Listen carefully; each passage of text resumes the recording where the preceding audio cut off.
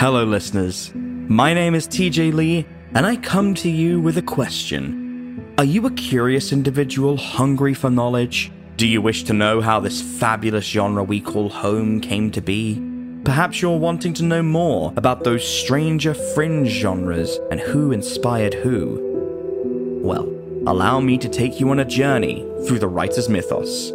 A bi-weekly deep dive across history's pantheon of horror writers.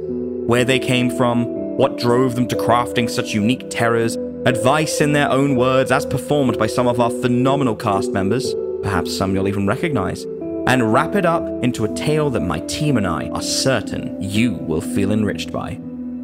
Our first episode is on the father of cosmic horror himself, H.P. Lovecraft.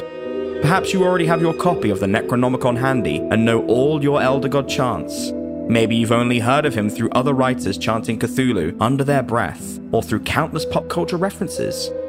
Fear not. Either way, we will guide you. Every other Wednesday, starting Wednesday 16th, learn more about the show by checking us out on Twitter @WritersMythos, or click the links in the description below.